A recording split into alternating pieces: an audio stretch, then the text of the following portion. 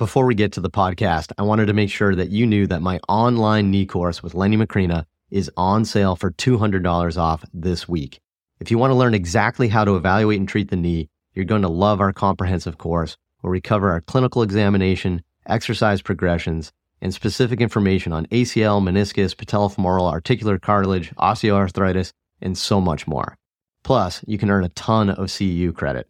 The course is on sale this week for $200 off. Head to MikeReinold.com/knee for more information and to sign up today. On this episode of the Ask Mike Reinold Show, we talk about different ways of monitoring workloads for different types of athletes. The Ask Mike Reinold Show. Helping people feel better, move better, and perform better.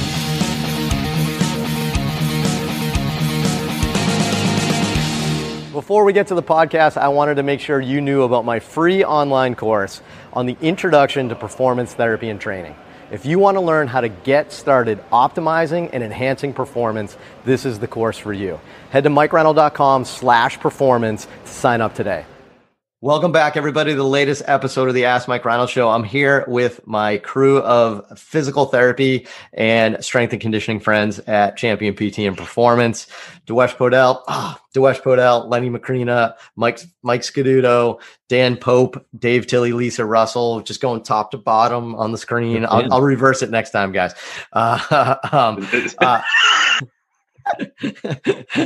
We're here, answering all your amazing questions. If you have questions, head to MikeReinold.com, click on that podcast link, and we are here for you. Anything you guys want to talk about, PT, fitness, sports, career, let's do it. Len, let's regroup. Let's get the students introduced here so we can get a great question. We have a great question for this one, so I'm looking forward to this. We have three beautiful students. We have Brendan Gates from Duke University. We have Jonathan Sandberg from Creighton University, and the cardboard cutout of Katie Stone is still in the background. Katie from UNLV running. Oh, it moved. She moved. There we go. Katie is alive. Katie Stone from UNLV. She hasn't moved in over a week. That's amazing. She's been standing there for a week. That's crazy. Gates, what do we got? All right, we got Mandy in Ohio. Says, in school, we talked about workload measurement and monitoring for running and lifting.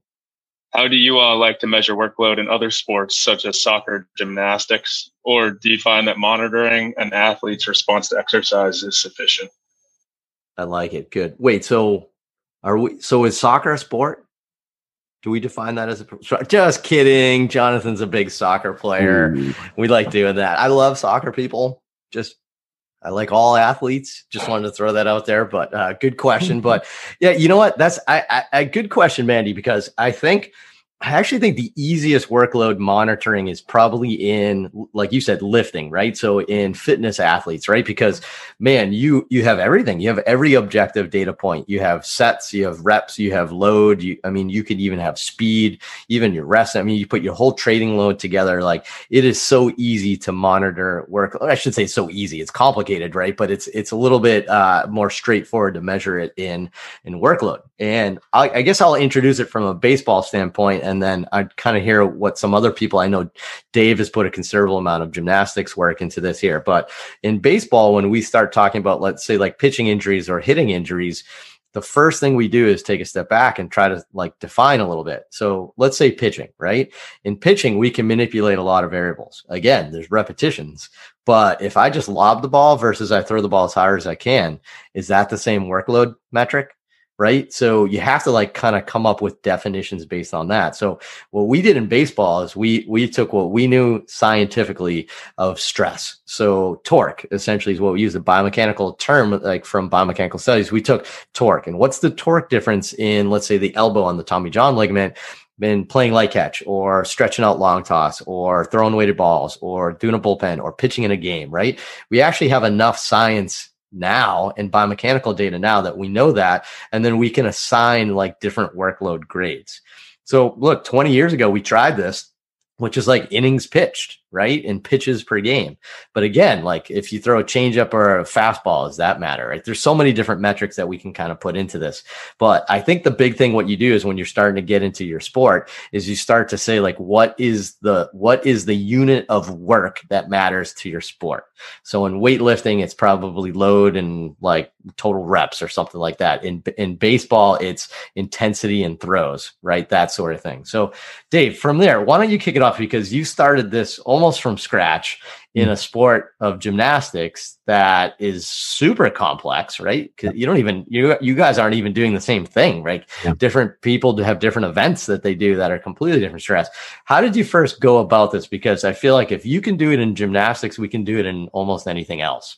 Yeah, this was the exact reason why I took Tim's course in New York a couple of years ago, and then kind of we had follow-up stuff. Is I was definitely understanding the concepts, but I was really not seeing how it applies to gymnastics. And so Tim was super helpful, and we actually had a study that was going before COVID kind of shut it down on like how to. It's like niche sports, right? They're like weird, kind of ominous. They're not like you can't objectively look at pitches or things like that with speed. So the ways that we do this with sports that are more mixed modality, as Tim would say, is like you're looking at the different like zones of intensity and trying to find a workload measurement behind that. So with soccer and with sprinting, something that Tim showed us in the course is they monitor the time spent in different speeds of running, right? So like just running 40 yards at a very jog or a low level jog versus sprinting 40 yards is very different stress on your hamstrings. And so they were starting to do that in other sports where they would wear GPS accelerometers and also heart rate monitors, and they would measure the zones of intensity, how long you're operating in that kind of high workload or low workload. And that was very successful. And so for other sports too, like gymnastics or wrestling or, I think water polo, Tim was working into, what you have to do is you have to find a very similar way to gauge that metric. So that's what we did in gymnastics is we took the variables we have to work with are time, right? The amount of time spent on a specific event in practice. And then we use an internal workload of RPE for just that event. So we take the time, we multiply it by the event RPE. So how hard was just bars? How hard was just floor? And then we multiply it by a weighting factor, which is what Tim suggested we do. So in other sports too, it's like you have, a 1 intensity, like basic drills, basic warm-ups. You're not really too hardcore, but then 2, 3, 4 is like you're competing in a game, you're competing in a match, you're competing in a gymnastic competition. It's pretty much the highest, physical workload, but also, stress workload in terms of like, mental stress and focus and stuff. So that's what we did in gymnastics is we multiply time, a weighting factor, and a RPE of the athlete. Our coach gives the workload, amplifier or the weighting, and you multiply those together and get a session load. So that's what we've been doing now, and it was really successful. Our pilot study with 2 big Division I schools was really, really promising, and it didn't work out. But I think that's where a lot of like wrestling and water polo should go, is zones of intensity and weighting factors for how hard that training session, like the skills are in that training session. So to me, I think what you did was you did a great job defining like overall energy system type stuff and overall like fatigue levels, right? What about something specific? What about, and I'm not super up on gymnastics, although I'm more than I ever have been, thanks to Dave's wisdom next to me all day. But let's say like a spondy in the back. Yep. Right. And let's say we want to build workload monitoring specific to somebody with stress on the back, for example. Mm-hmm. How do you do that? Or do you even do that? Or do you just do overall exertion? Like, is there a certain event where like, look, we're getting a ton of back bend. So, there's more things like how do you grade that specificity? Yeah, this is honestly the work that I took from you guys in the baseball world, is replicating return to sport programs for workloads that way. So we measure the 3 variables in gymnastics are the actual number of skills, right? The force per skill. So doing a very basic, back handspring is very different than like a double back or a full in or a very, very high level release skill. So we have that in force per skill. And then we have the surface that they're on too. The softer foam pits, the tumble track, Lenny's favorite, the hard floor, all have very different forces per impact. So we measure those 3 variables. And then what we're doing now in some of the more high-end complicated stuff is we're doing tibial accelerometers and G-force load. So we put a tibial strap on someone and it measures bone force of impact. So we know the lower extremity impact is the worst in gymnastics. It's 15, 20 times body weight per rep. So we put G-forces on that and then measure that load. And then we have, you can count the number of back bends and how hard they're doing it and stuff like that. So there are ways to do it, but it's just a lot of work. Awesome. All right, Lisa, from a rowing perspective, I think this is a different sport now than what we've talked about previously. It is a, I don't want to say long distance like type thing, but it's like a marathon, rowing, biking sorts of things where you're doing one thing repetitively over and over again, which you could argue maybe your intensity level is fairly, it isn't that it fluctuates as much. It's just for a longer duration of time. How do you do more of this endurance based sport? So, yeah, I mean, and I feel like it depends on what level of competitor you're talking about, right? But for endurance based, like highly competitive rowers, honestly, part of the challenge is the volume or the amount of time someone is rowing is incredibly high, and their intensity is typically also pretty high. So, the close to race pace kinds of work that they're mixing in with insane amounts of volume is they're really highly competitive rowers are always right on that line of injury for the most part, and one little piece falls apart in their balance. That's, and that's tends to be when they come and see me. But, so it sounds like for workload, you have distance and intensity, which I mean, pretty much up here.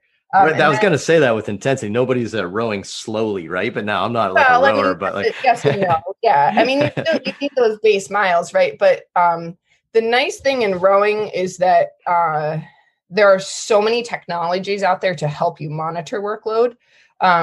Whether most rowers wear heart rate monitor straps to at least track their workout in that way so that they can see what zones they're in at various points. And then using systems like Training Peaks or those kinds of things that give you a training stress score for your workout so that you're able to track. And the Training Peaks system is awesome. It like graphs everything so that you can see like 1 week to the next, 1 month to the next, like all those kinds of things to see what your training volumes do, to see if you're increasing too quickly or, whatever.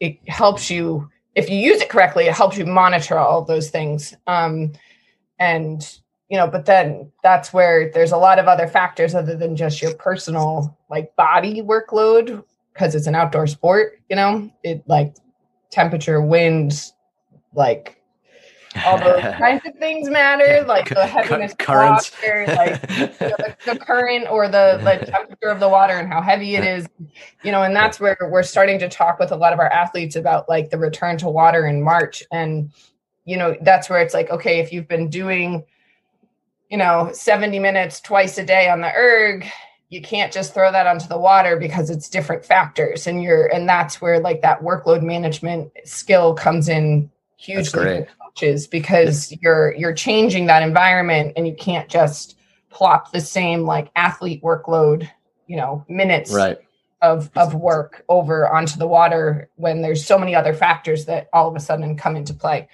So it's something that rowing is learning, and some like countries are better at it than others.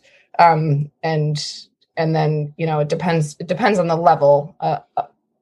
But at the high level, like, a lot of coaches are finally using those tools of Training Peaks and different things, and using athlete readiness skills in the morning so that, they at least are staying in keeping it in context of like how their athletes are handling their training plans, and not just blanket giving everyone the same number of minutes and the same amount of intensity. All right. So for workload monitoring, what I'm hearing from this in an endurance-based sport too is like, you have distance, you have intensity, right? I mean, what about pace? Like, so say you don't have access to a heart rate monitor and you're using somebody, can you manipulate pace? Where you know what I mean? And you have different levels of pace. That's pretty cool. And I'm sure much of what Lisa said would probably carry over quite well to biking and endurance and stuff like that. Running and biking, it's all very similar. Any of those just like super endurance sports, like, heart monitoring comes in pretty big, but then, amount of impacts when you're in terms of running or, whatever, it translates pretty well, I would say, across. Mike, for golf, because golf's an interesting sport too, because you usually have a specific injury. So say it's like your elbow, your back, your knee, whatever it may be, right? And we want to manipulate stress on a certain thing, right? I don't think anyone's going to monitor heart rate during golf. We'd be utterly disappointed with what we with what we come up with. Same with baseball, by the way. Baseball is quite sedentary. You have to sprint 90 feet once every 45 minutes, right? Like that's not it's very low pacing in there. But for golf, like how do you monitor workload progressions of like stress on a body part? Like, because there's so many variables in golf. You have so many different like shots and things like that. What do you do in golf? Yeah, absolutely. I think there's, as with any other sport, there's a bunch of factors. A big one being with amateur golfers, what we tend to see is their chronic workload is fairly low, and then they'll spike up quite abruptly, when the weather gets nice. So we tend to see that's when injuries pop up in that population. They just go from taking 0 swings to going and hitting 250 golf balls. And the other thing is, the equipment that they're using and the surface that they're hitting off of. In practice, we tend to hit off of rubber mats, which may have more of an impact force through the shaft, through the tissues of the forearm and even the shoulder. That can lead to some issues as well. And then from an intensity perspective, obviously swing speed is a good way to measure the intensity of the swing, but also the length of the shaft is different for each club, which will influence the amount of club head speed that you're able to generate. But a longer shaft theoretically may put more stress on your tissue, and then a shorter shaft, which we'd find in a wedge or a shorter iron, theoretically could put a little less stress on certain areas of your body. But the other factor I think that is important in monitoring workload, say we're coming back from a low back injury, is the amount of is the posture that you're assuming, with each of these swings. So with a shorter shaft, shorter shafted club, like a lower iron, we may actually be in a little bit more of a hip hinge, a little bit more bent over as opposed to a driver. So again, there's a bunch of factors that we look at. I think from a broad overview spectrum, number of swings is a good way to look at it, but I think you have to go a little bit deeper when you're coming back from some kind of injury. It's a great way of saying it too. I mean, the very least, if this is all you have is swing count, it's better than nothing, right? I mean, that's helpful. It's better than nothing. But more importantly, I think what it comes down to is that there's different stresses on so many different things. So you can change your club length, you can change your type of swing. You have to understand that. And even if you make up numbers, if you say like a max effort drive is a 10, right? And then you start thinking based on that. Okay, then what is like a long iron? Okay, maybe that's like an 8, right? What's a mid iron? What's a chip, right? Is a chip a 1 or a 2, right? What's a putt, right? I mean, for me, sometimes it's usually so far away. I mean, that could be a 3-4, right? I get a lot of rotation. I get a lot of rotation with my putt. But you see a little difference here. So look, good episode. We could keep going forever on this. I think what we saw was a bunch of different ways to monitor workload. What you need to do is take your activity and figure out what is the unit of stress that you want to measure, that you want to quantify, you want to monitor. And I think that's the important part. So we talked about endurance-based things where it's more like pace and mileage and time and heart rate. Obviously, we talked about field sports where heart rate is awesome, and then how heart rate would be terrible in golf and baseball and stuff like that, right? We talked about how like in baseball, there's different distances and intensities, same with golf with different swings. You got to kind of put all that together based on your activity. There's a million ways to do it, but I think that's a good start for you, Mandy, that you can kind of take it from there and kind of think about what's the specific activity that you're trying to monitor. Make sense? So great question. Thanks so much. Good episode there, I thought, on workload monitoring. Great stuff. If you have another question, head to MikeReinold.com, click on that podcast link, and be sure to subscribe. iTunes, Spotify. Thanks so much. See you guys on the next episode. Thanks so much for listening to the podcast. If you have a question you'd like us to answer, head to MikeReinold.com/podcast and fill out the form to submit your question. If you enjoyed this podcast, please subscribe, rate, and review us on Apple Podcasts, Spotify, or wherever you listen to your podcast. And please share this with your friends to help spread the word. It would really mean so much to us. Please check out all my online courses, articles, newsletter, and more at MikeReinold.com. There's always a ton of great perks for my newsletter subscribers. And be sure to check for my other podcast, the Sports Physical Therapy Podcast, where I go deep into topics and interview leaders within our field. See you on the next episode.